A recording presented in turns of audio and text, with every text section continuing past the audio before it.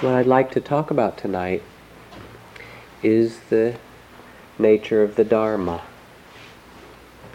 This past summer, in teaching a retreat at Lama Foundation in the mountains of New Mexico, which is a Sufi-oriented spiritual community, when we had finished our week or so of retreating, and just as the retreat closed, they came in with their instruments and they taught us a few of the circle Sufi dances, the dances of universal peace. I think they felt that we needed it after Buddhist practice, and they were probably right. And they picked a few that were particularly fitting for us after the Vipassana practice, one of which was quite striking. There were two circles, an inner circle and an outer circle, that would move in opposite directions, and you would face one another for a few moments as a partner. And there was a certain beautiful melody and song that came with it. And the basic chant or singing that went as you greeted each partner and did a certain series of steps and then left them for the next partner was, "I love you when you come," and you'd bow and do this certain set of movements and so forth, and then, "I love you when you go," and then the next person would come, "I love it when it comes, and I love it when it goes." And that was, I guess, what they thought we needed after this practice, although in fact I think that's what this practice is.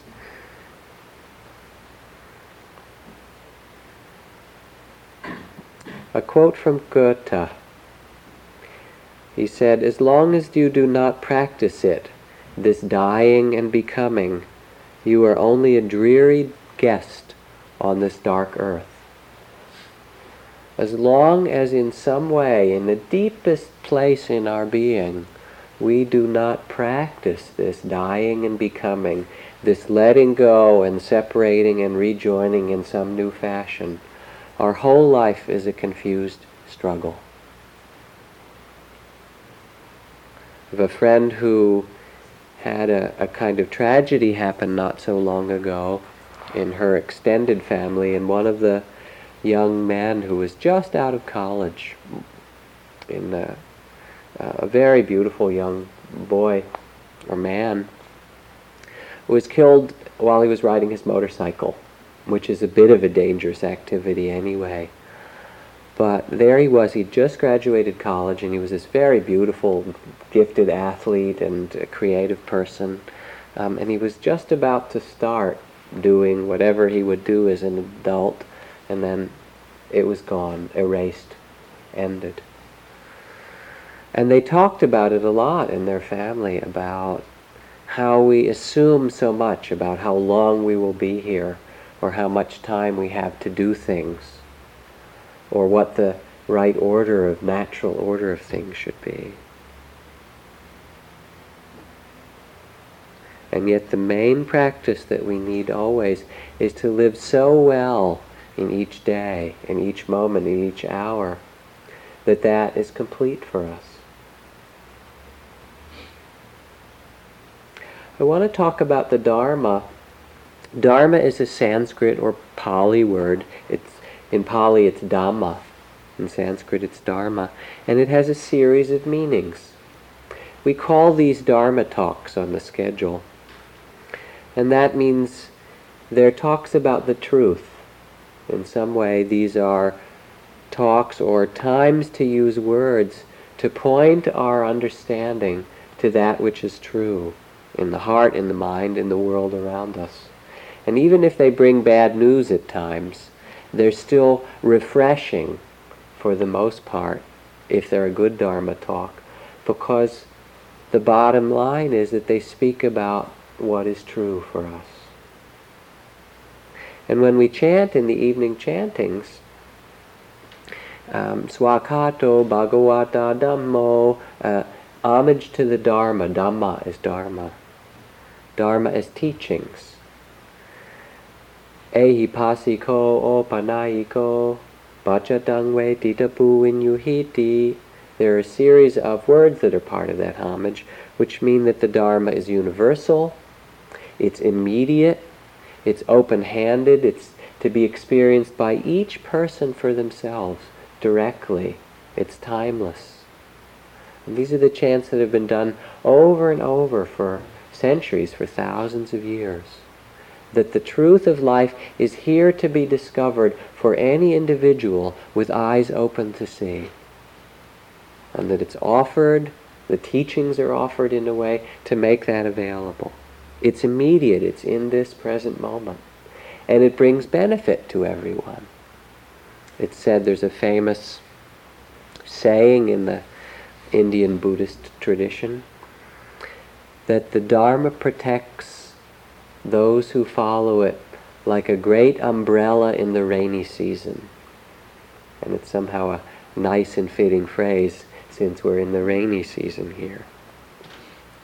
So one meaning of Dharma is the teachings, the expressions of practice and of the way of seeing life, birth and death that have been handed down. There's Buddhist Dharma or Theravada Dharma or Tibetan Dharma or Hindu Dharma, but it's the corpus of teachings and the expression of that which describes coming into a clear relation with reality.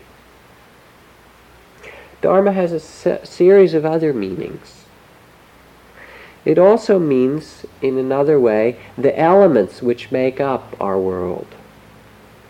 The elements of the physical world, of earth, air, fire, and water, or to put it more experientially, the element of hardness and softness, which is the earth element.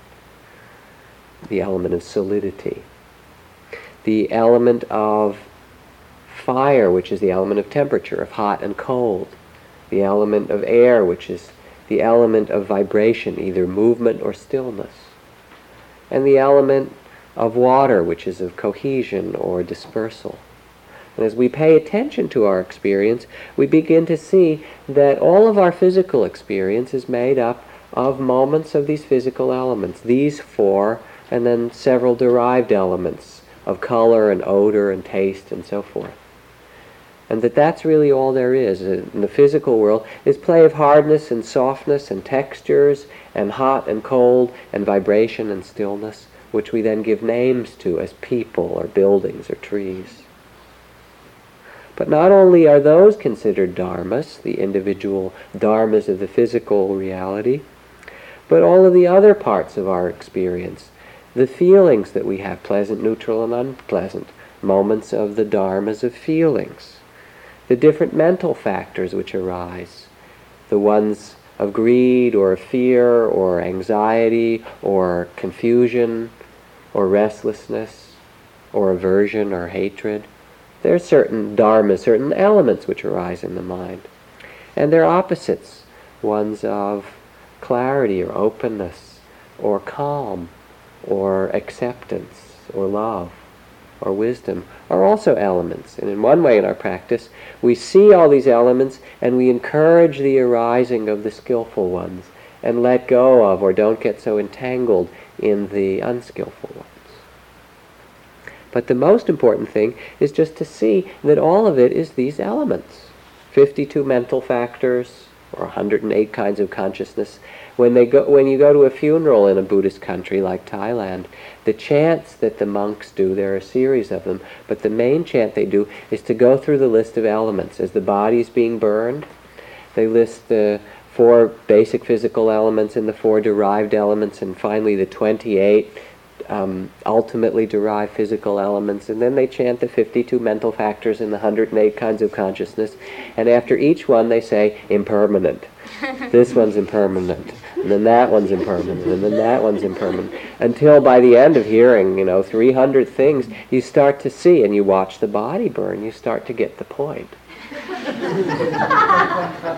That what we are is temporary, is made up a series of elements, and those elements are called dharmas. It's an amazing process, kind of interdependent, arising process of out of nothing, life creating forms out of itself, for a while in certain fashions, and then new forms.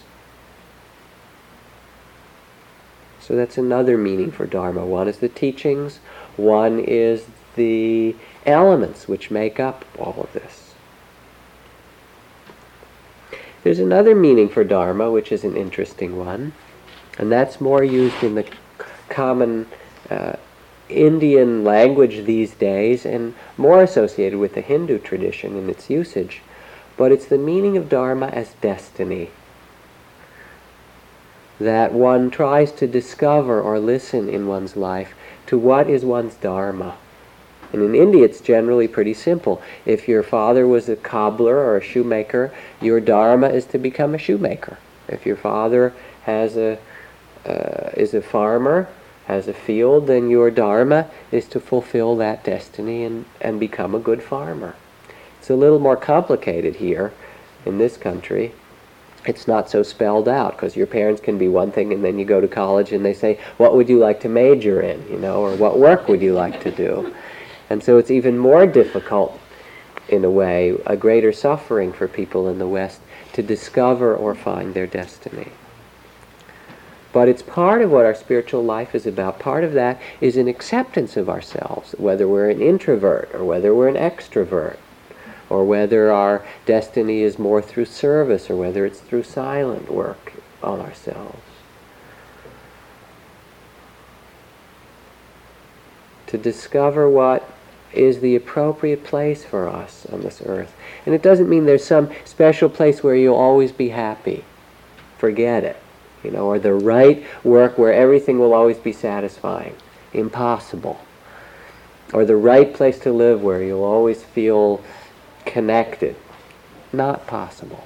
Doesn't mean it in that kind of idealistic sense. But it means, in a way, asking the question of, what is the lesson for me in this life? What freedom is there that I need to discover, or what difficulty need I learn about and overcome? And when you read the lives of the Jataka tales of the Buddha, 500 birth stories of feeding himself to the hungry tiger to learn true compassion, or sitting through unbelievable difficulties without moving to learn patience, or whatever his particular life is, you see that in some way in each of those lives he learned a particular and profound kind of lesson.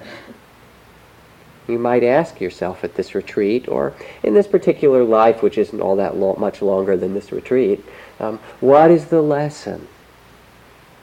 There's also a kind of spiritual destiny in the sense of discovering what connects you to the deeper spiritual truth. Because we all have this kind of longing in ourselves, I believe everyone does, to go beyond this limited sense of self. And the stories of people and how they found their spiritual path or teacher, or even got involved to begin with, are wonderful. I've often wanted to make a book out of it, of 50 or 100 stories in a few pages each of how people found their teachers or found the way that got them started. For me, it was reading a book by T. Lobsang Rampo when I was 14 years old, who was a Tibetan. Actually, he wasn't. He was a plumber in London who fell out of a tree and got knocked unconscious. And when he came to, he claimed to have switched consciousness with a Tibetan Lama and started writing all these great tales of Tibet. Some of which are kind of dubious, I think, at this point. But it was very exciting to me, lamas flying and all these kinds of great stories. And that's what turned me on. And so eventually I had this very strong desire to become a monk. I don't know why, partly that story and other things. And when I majored in Buddhism and Chinese and Asian studies at Dartmouth, and even before I finished college, I knew that I wanted to try that, so I applied to the Peace Corps and asked them to send me to a Buddhist country so I could see what it was like being a monk. Who knows why, but that was some destiny I had to follow. Then I had to come back, of course, and face family life and all the rest of that.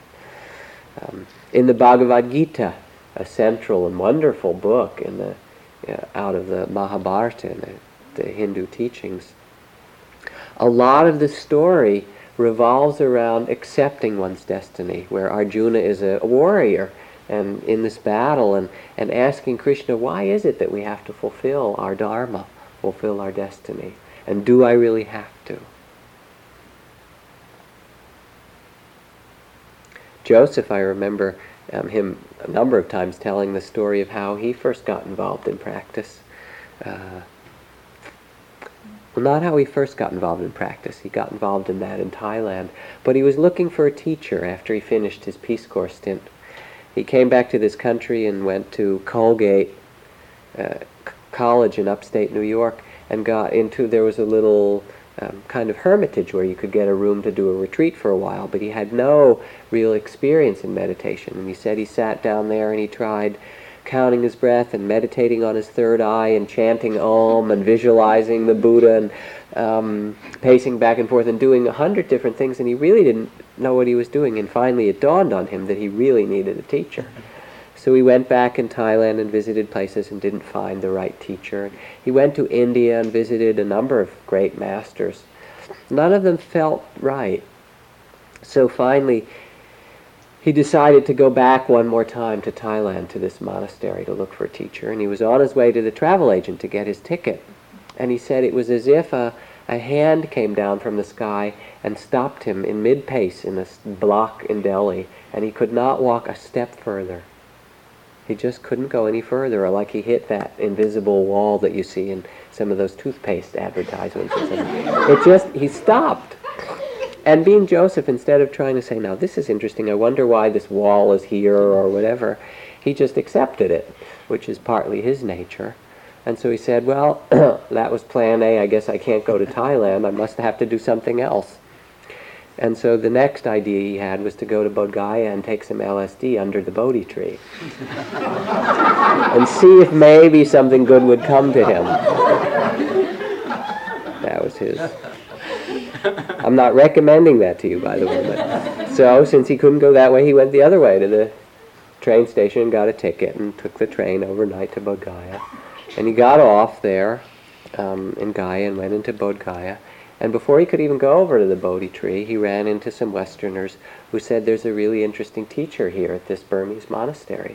So he stopped in just to check it out and listen to a few minutes of teaching of this man Munindra and said, that's my teacher. And that was it. He stayed for 7 years after that in that monastery, more or less, although he came and went in the hot season, practicing and studying. And so there's this meaning of Dharma, which is really listening, following something intuitive, or finding or discovering your path or your way. And it's not that you find it and keep it, because Joseph has had a number of teachers since then, and I've practiced in a number of different ways, but of being open enough to listen, to follow that which will lead you to discovery, to truth. And sometimes it's the littlest things that touch us. It's a story from the Zen master Ryokan. Once his brother asked Ryokan to visit his house and speak to his delinquent son. He had a teenage son who was misbehaving. This was in the 17th century in Japan, but it's not any different. Ryokan came, but could not say a word. He was someone who really loved young people and children. All the stories about him are of his love for them. Ryokan came, but could not get himself to say a word of admonition to the boy. He stayed overnight and prepared to leave the next morning. As the wayward nephew was lacing up Ryokan's sandals, he felt a drop of warm water. Glancing up, he saw Ryokan looking down at him, his eyes full of tears. Ryokan then returned home and heard by letter that the nephew had changed very much for the better. Very, very simple moments sometimes. Kalu Rinpoche, very famous old Tibetan Lama, was staying at the house of some friends of mine in Cambridge who had a young child, a little boy 2 years old, Owen. And they were at that time very much involved in both Buddhist and Hindu practice, and the house was filled with Tibetan tankas and pictures of Maharaji Neem Karoli Baba, and they had chanting in the evenings, and it was very intense and quite beautiful if you were into it. And anyway, Kalu came and did some teachings and asked them if they would turn their house into a center for him, which he did wherever he stayed, and they did for a while. And then they said to him in one of the interviews, how can we teach our child to become spiritual? And he shook his head immediately on hearing the question. And he said, don't try to do that. He said, you don't know what his destiny is, whether his dharma or his destiny is to be an airplane pilot, or to be a monk or a nun, or to be a chef, or to be a world traveler, or to be a farmer and stay in one place. What your job is to do the work of your own heart, and to provide an example of someone who lives with virtue, who lives with attention and care in their own life, who lives with honesty and mindfulness. And that will be the ground out of which your child can then discover his own destiny.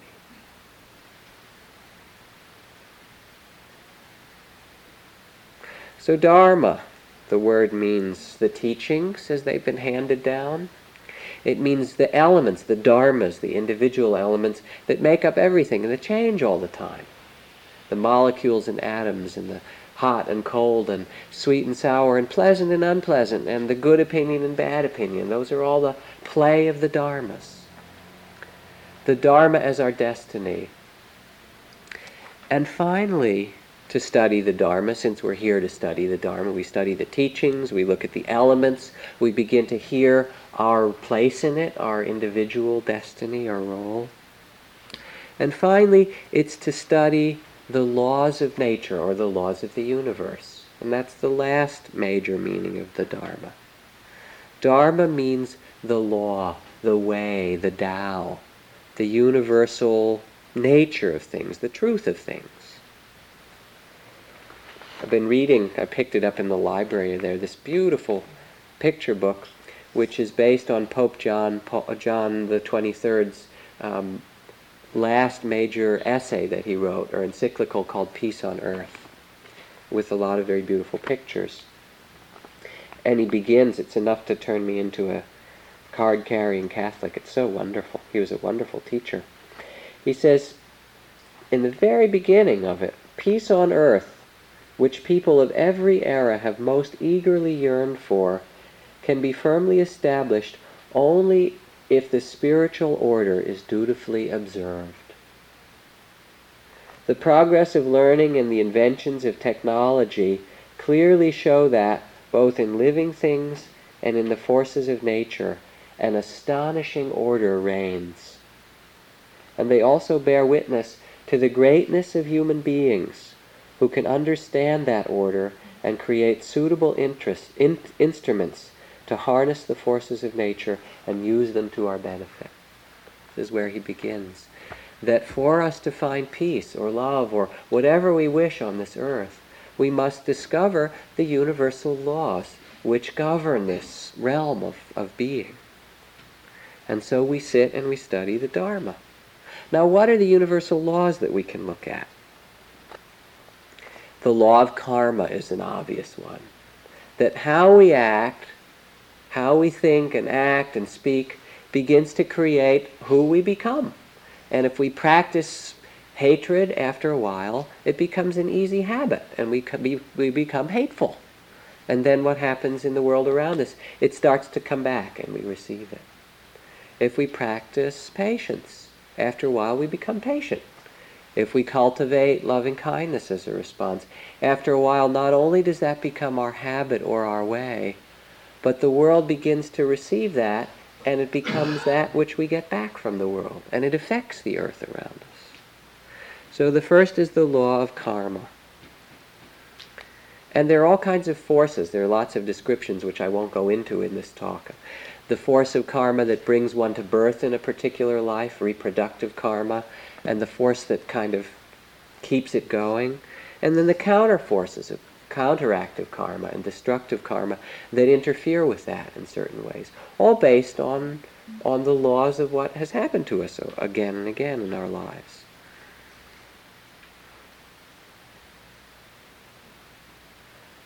The Dalai Lama, in speaking at Harvard at one time, I remember, gave this very long discourse on Tibetan psychology and all the realms of shunyata and emptiness, and it was hard for a lot of people to follow, and at the end he said, don't worry about it.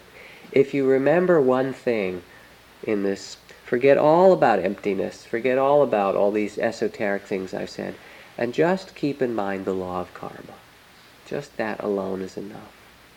That how you treat people and how you act is going to affect how they treat you back, and how your own mind becomes and how your heart becomes. So that's one of the laws that you can begin to see operate moment to moment, day to day in your meditation practice. Now, what are the other kinds of laws? Connected with that is the preciousness of life. That if you honor life, life becomes open and sweet and peaceful. And if you denigrate it, it doesn't. It's a very simple law. The law of impermanence, there's another one that we've talked about already this evening. How every single thing that arises changes. And the other chant that's done at funerals, beside the one I mentioned, is the anicca chant that we do in the evening sometimes. Anicca vata sankara upatavaya tamino. All created things are impermanent. They're all bound to change. Upakitawa niruchanti desang upasamo sukho. To see that, to discover that law, and bring ourselves into harmony with it, brings true happiness and peace. We're infants, we're babies, we're children, we're adolescents, we're young adults, we're adults, we're old people, we die. Trees are born and they go through certain changes and they die. Anybody seen anything that doesn't in their life?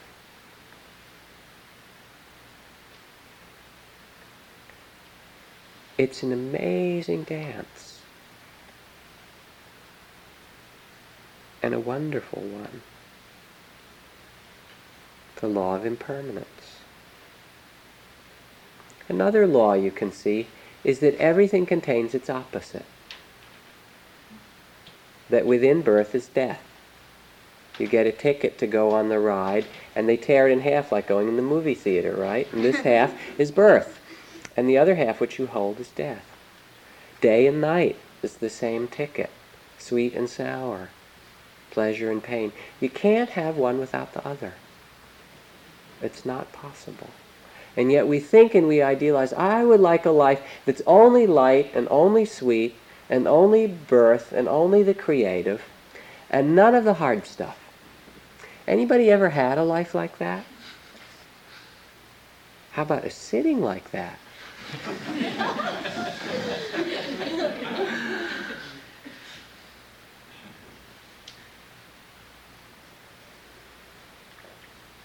When I asked in a class, I told that story of the woman who had died, who'd committed suicide, and her husband struggling with all those different reports of where she'd been seen that I spoke of the other night. And then I asked in this particular class, what do you know that's really true? And someone said, well, I know that everything changes. And somebody else said, it seems that wherever, or whatever opinion I have, there's another opinion. That wherever you look, or from whatever perspective you have, there is some other possible point of view. That's another of the laws of the Dharma.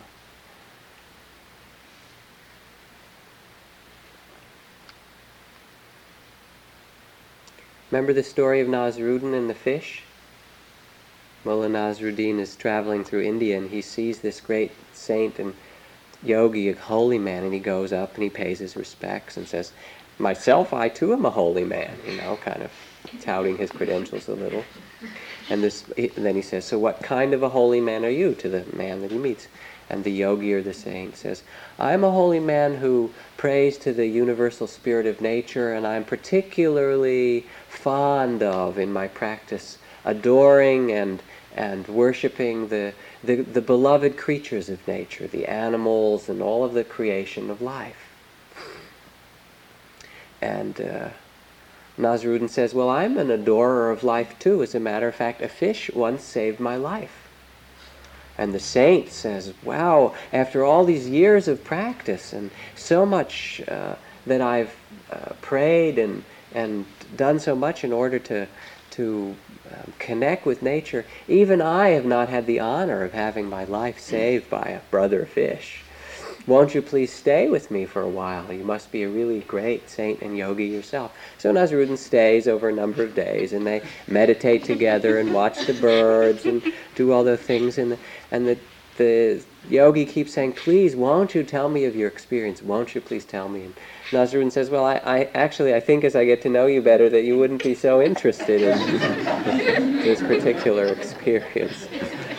But finally he gets down, as one does in India, and puts his head on the feet of Nasruddin and grovels in the dirt and says, oh, Master, I know it must be something truly important since you've saved it from me for so long. I will do anything to hear from someone such as you whose life was saved by a creature who had such intimate contact with nature. Finally, Nasruddin breaks down and says, well, if you insist, yes, I was on the verge of starvation, and after I caught it, I felt well for a whole week afterward.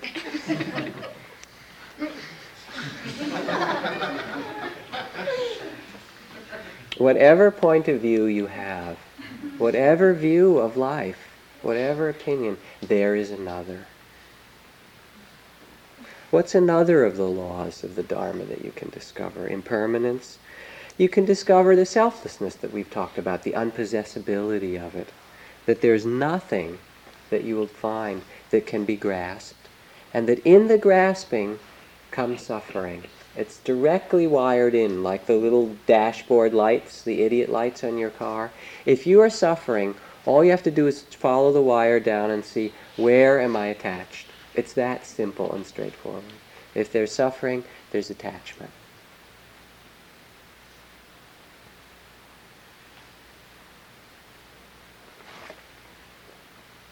Inside the great mystery that is, says Rumi, we really don't own anything. What is this competition we feel then, before we go one at a time through the same gate? We're all going the same place. What do we get attached to? For? And maybe the last law that I'll speak of, because I wanted to make time for questions, is the power of loving kindness.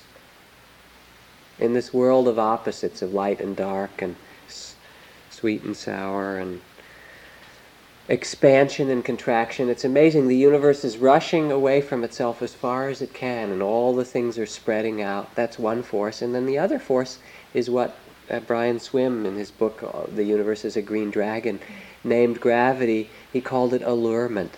That in some way we are all part of the same oneness, and the earth and the galaxies and people and everything are all attracted to one another. There is a power of the heart, just as there's a power of the mind to see with clarity and to understand the dharmas, the laws. There's a power of the heart as well, which is to love all that there is. And it's a kind of a mysterious thing. One can't say quite what it is. But there's no difficulty which it can't overcome. There's no pain which enough love cannot heal. There's no sorrow or no barrier which enough love cannot dissolve or break down. There's no problem which enough love cannot transcend or solve. Extraordinary power, because it's based on the law or the fact of our interconnectedness, that underlying all the senses of separateness and the sorrow that comes from that illusion is a fundamental connectedness.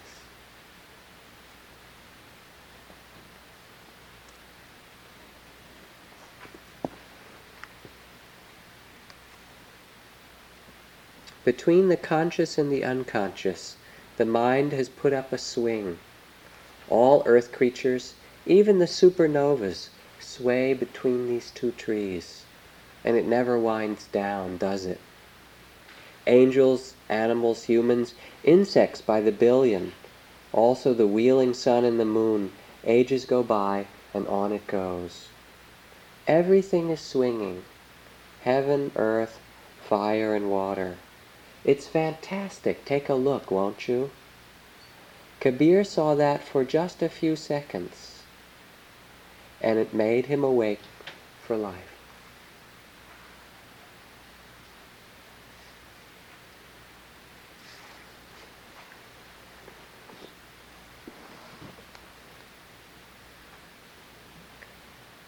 Our task here is to listen to the Dharma, that is the teachings, to look at the Dharma as it arises, the different elements of our experience, to discover the Dharma as our place in it, our destiny, our path, our way, and to live that way through seeing the Dharma as the truth or the laws of nature, to live following the Dharma. And if one follows the Dharma, there is tremendous joy and incredible freedom and great insight that comes in simply following the Dharma. There's a poem by Wendell Berry that begins, "The rain is free only in its falling. The cloud is free only in its drifting with the wind.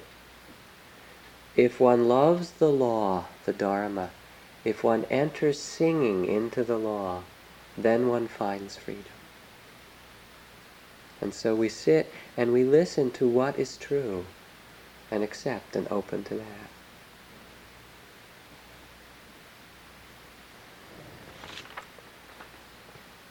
Questions, please, on this or anything else that you'd like, or topics, or... Jack, as we talk about sitting, we usually, we're always talking about what's going on right now. And this confuses me a bit in terms of the dreams that I have, which when I wake up in the morning have already occurred, and they're gone by.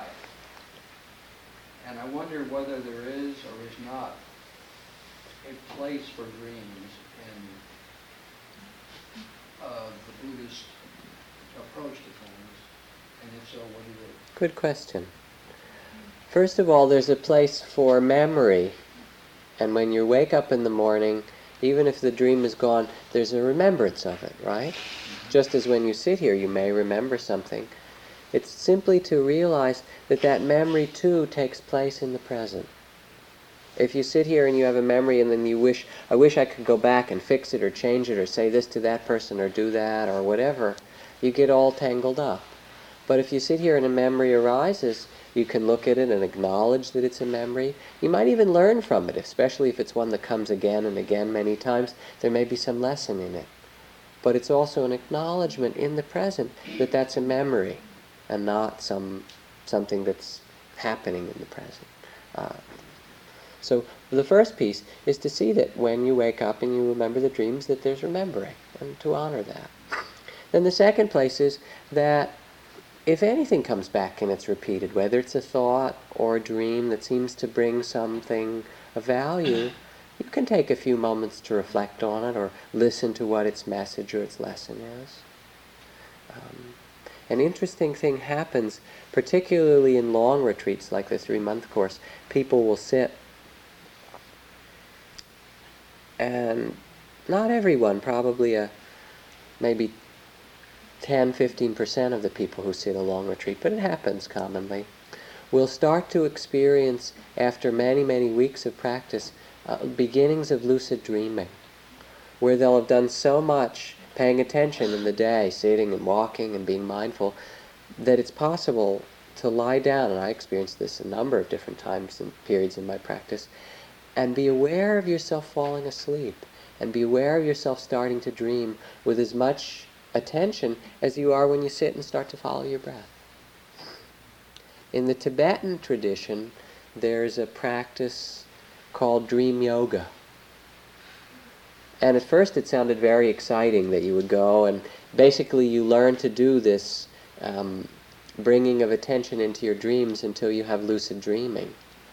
And certainly you can work with your dreams or change them, but when I studied it a little bit in terms of reading about it anyway, and looked at dream yoga, and got to find what the heart of it is, it was both discouraging and empowering at the same time, because what I found that they were teaching in the final analysis was that when you could finally wake up in your dream, what you were supposed to do was basically to do vipassana in your dream.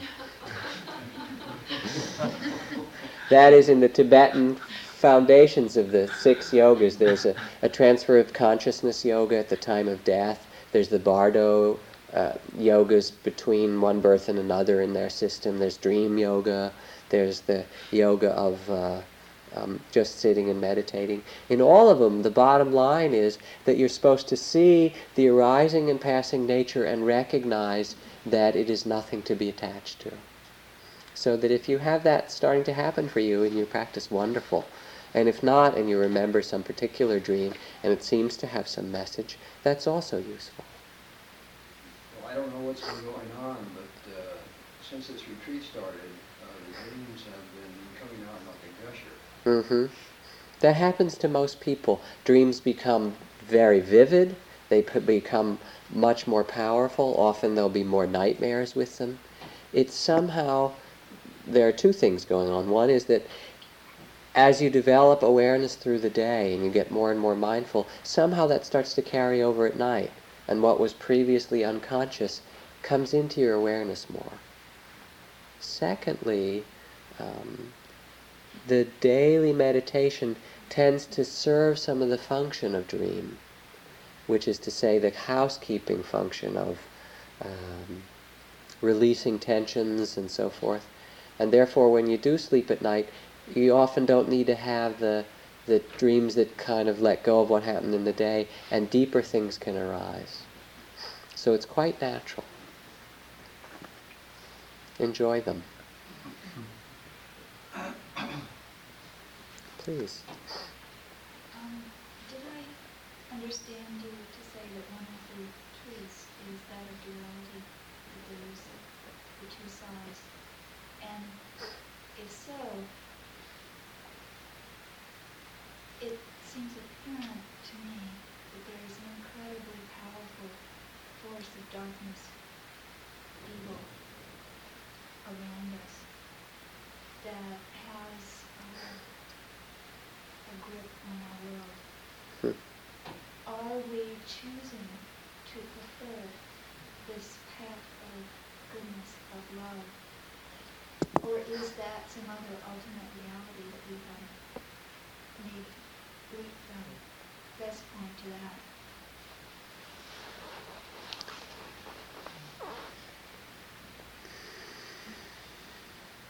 The place of awakening is to accept and to transcend, or to become aware of that which is greater than the duality of pleasure and pain, and light and dark, and birth and death. As long as you're in the duality, it seems like evil may be big, or goodness is big, or they seem like they're warring. And as Ajahn Chah used to put it, he said, why don't you step out of the battle for a while? And so what we do in a very immediate way in the sitting, and to answer, because it's a deep question that you ask in an even greater way in the whole of our spiritual life, is to see the forces of greed and hatred and delusion. I'd rather call them that than evil, because evil somehow, to me, personifies it. And then there might be an evil person or an evil empire. And my sense of it, it's darkness, it's delusion, and then there's understanding. But it's to see those and to step outside of doing battle with it and find a place of wisdom that's not in conflict. And out of that, the healing of that split can take place for the earth. I see the practice that we do as in no way moving away from darkness and fear, or trying to create light to avoid that. In the interviews in this week, as I've talked with people and listened, a lot of people in this room have confronted the same forces that make war, or the deepest kinds of grief, or rage, or fear in themselves, that you could see if you visited any terrible circumstance on the earth. And so what I see us doing in our practice is being willing to sit down and open to all of those, and to discover a place of understanding and of love that incorporates or allows for both of them. A place of freedom.